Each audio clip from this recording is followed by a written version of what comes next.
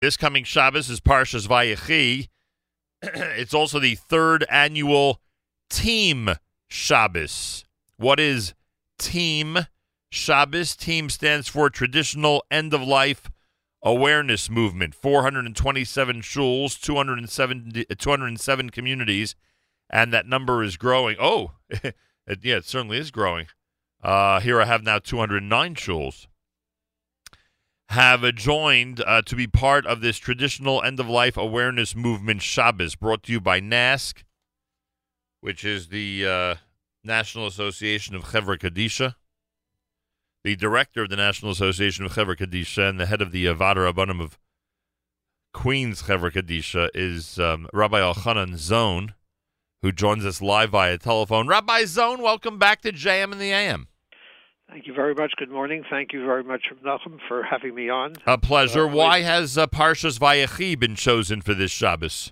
Well, Parshas Vayechi is unique in the sense that it really contains not only the story of Yaakov's burial in Eretz Yisrael, it is the source of the concept of Chesed Shalemes, based on Yaakov's statement to his son Yosef, to provide him not only with the kindness of taking care of him at the end of his life, but also to do it as Emes would require, to provide kindness that is defined by the truth of what is best for him.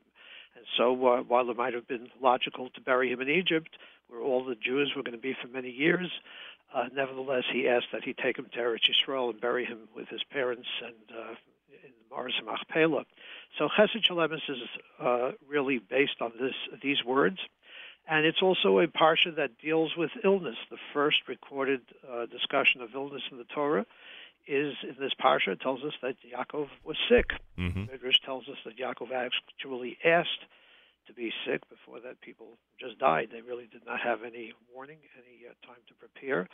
And so Yaakov asked that he be given that opportunity so that he could instruct his children and give them the proper tzava and the proper direction as to what he would want them to do in life in general, give them a chance to bless them and also to direct them, as to how he would like to be taken care of at the end of his life. This coming Shabbos, Team Shabbos, Traditional End-of-Life Awareness Movement, will unite shuls and communities around the country to address and generate awareness regarding the value of life and the importance of making appropriate end-of-life decisions. What are some of the common mistakes that people make when it comes to end-of-life decisions?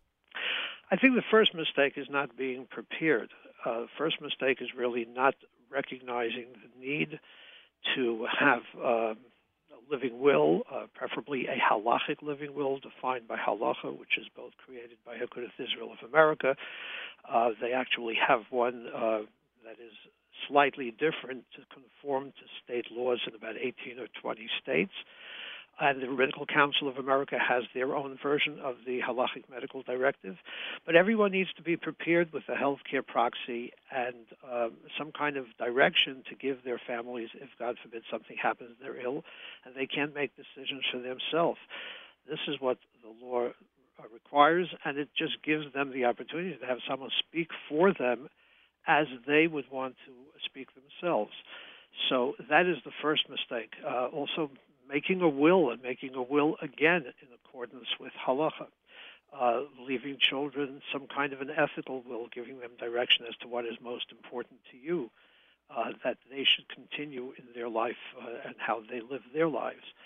But I think there is also a very important recognition that needs to be given to the fact that we live in a world where quality of life has unfortunately become the definition of life that is important, right. A life that is worth living, whereas opposed to the Torah concept, which is that sanctity of life is very important. Every minute of life is important, particularly if we realize that life is something that gives us eternity. And so there's a very different perception, and even within the Frum community, there is a very strong sense of cultural influence that we read about, that we hear about all the time, about why do we need to live, and if we're not going to be productive, why do we need to burden others, and so on. And so I think anyone who's also been through this and has seen the difficulty that people might encounter at end of life may just naturally feel a resistance to want to be in that position. However, the Torah view is different. So we need to really be able to strengthen people and give them a very positive view and understanding of the Torah position, of the Torah opinion as to what is appropriate, so that they can be strong in those situations. Rabbi Elchanan Zon is with us, and these are things that people can be in charge of, so to speak. Everyone, if they're prepared properly, then the person themselves, as opposed to leaving it to a relative or a friend to deal with, the person themselves can be in control, literally we could say this time, of their own destiny. They can be in control of how they are handled, the types of things that are done both before and after their passing, correct? Absolutely. In the halachic living will, there's no checkoff that we do.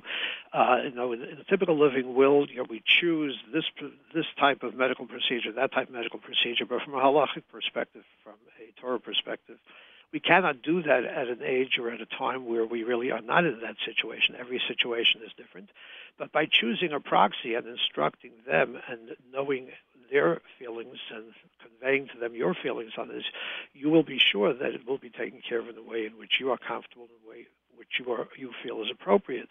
The halachic living will also designates a rabbi or a rav that will be able to direct any questions that may arise and direct the family as to how to move forward and how to proceed with those medical decisions. So you have the option of choosing a rav that you are comfortable with, and therefore, in essence, you have made all the decisions by the people you put in place, both the proxy as well as the rabbi. There's a website, teamshabbos.org/register, Team Shabbos, SHABBOS.org/register. It's the third annual Team Shabbos. Respect life here and hereafter is the theme. Again, go to teamshabbos.org. That would be the best way to get information and to register for this coming Shabbos. And I would assume, based on conversations you and I have had both on and off the air, that when it comes to the hereafter or once someone has passed on, the most anti-halachic activity that continues to happen is cremation as opposed to proper burial. Would that be accurate? Absolutely. So, there are a lot of things that we'd like to see when a person dies. First of all, in-ground burial as opposed to above-ground burial. The immediacy of burial, having tahara done as a form of preparation rather than having a body be viewed or dressed in their own clothing. But certainly cremation is the most important thing, and not having cremation is the most important thing. In-ground burial is most important. And unfortunately, people, particularly in the New York area, where there's a very strong community, Jewish community and frum community, people don't realize that around the country today, there are about 40% of Jews. I repeat, 40% of Jews who are being cremated. That's a national average. In New York, it's probably half that. Right. But you go into places like California, it's probably almost double that. It could be as high as 70 or 75% of Jews today are being cremated. It's 50% nationally, but among Jews it's about 10% less. And it's extremely important for people to realize that even though they themselves may not be choosing cremation, they may not even have people in their immediate circle, but they may have cousins or relatives or close acquaintances that they could raise the discussion with and open the discussion so that over a period of time they could explain to them why traditional Jewish burial is really preferred, is the right thing, not only from a religious perspective, but also from a perspective of family, what it means for family continuity, for family history, what it means for closure, to be able to be there when someone you love is buried and you see them rather than to receive an urn that has ashes. Who knows whose ashes those really are? Just for the respect of being able to visit a family plot where parents and grandparents are there. We're able to be there. Of course, we believe that the neshamas are there as well, which is why we call the cemetery of Beis HaChayim, a home of the living. We live eternally, and there is a vestige of a neshama at every grave. But the fact is that we need to reach out to those people who might be choosing cremation, and they could be people we would not really think about doing so. But in today's world, with the influence of the culture around us, this is becoming more and more prevalent, and it is really growing at an alarming rate. So our opportunity to reach out is very important. That's another one of the messages that we are trying to convey with Team Shabbos, is for us to reach out to those Jews around us who we may work with, whom we may be close to on a social level, Right. and reach out to them. And I'm sorry, go on. How does Team Shabbos work? You don't have enough staff members to send people to 500 shuls. What do? You educate the rabbis through different educational materials? Yeah, Team Shabbos is really for rabbis and communities to register. It's not for individuals. It's the shuls are whom we are targeting, and the goal is to have rabbis either speak on Shabbos at their usual drasha, or give a shir, or it could be a Dvar Torah at Shalashudas, or something in the Divrei Torah they hand out. On any one of these issues, we highlight 13 issues. The goal is to have the shuls join, and TeamShabbos.org has many resources on all of the different topics that we highlight, which Rabbanim can use. And, of course, Rabbanim are usually very good at creating their own.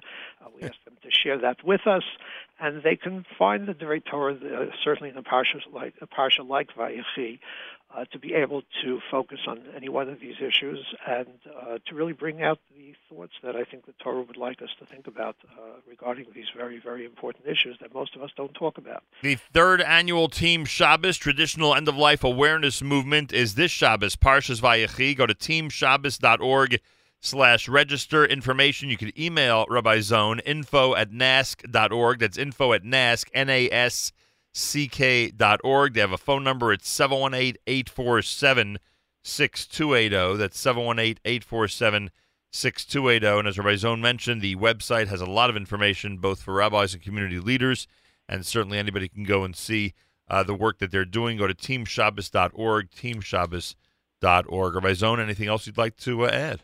Just wanted to thank you and encourage your shuls to join. And hopefully we look forward to the day that we go out of business very soon, Bezrat Hashem. Bezrat Hashem, Okay. Amen to that. Continue your amazing work, Rabbi Zone. You're incredible. Thank you, Nachum. Thank you for having me. Have a very good week, and look forward to everyone joining us. Thank you. Third annual Team Shabbos, everybody. Go to the website, teamshabbos.org. Amazing efforts by Rabbi Zone and his staff to make sure that all Jews everywhere, please God, are aware of important information regarding end of life, both before and after one has left us. Tuesday morning at 12 minutes after 8 o'clock, it's JM in the AM.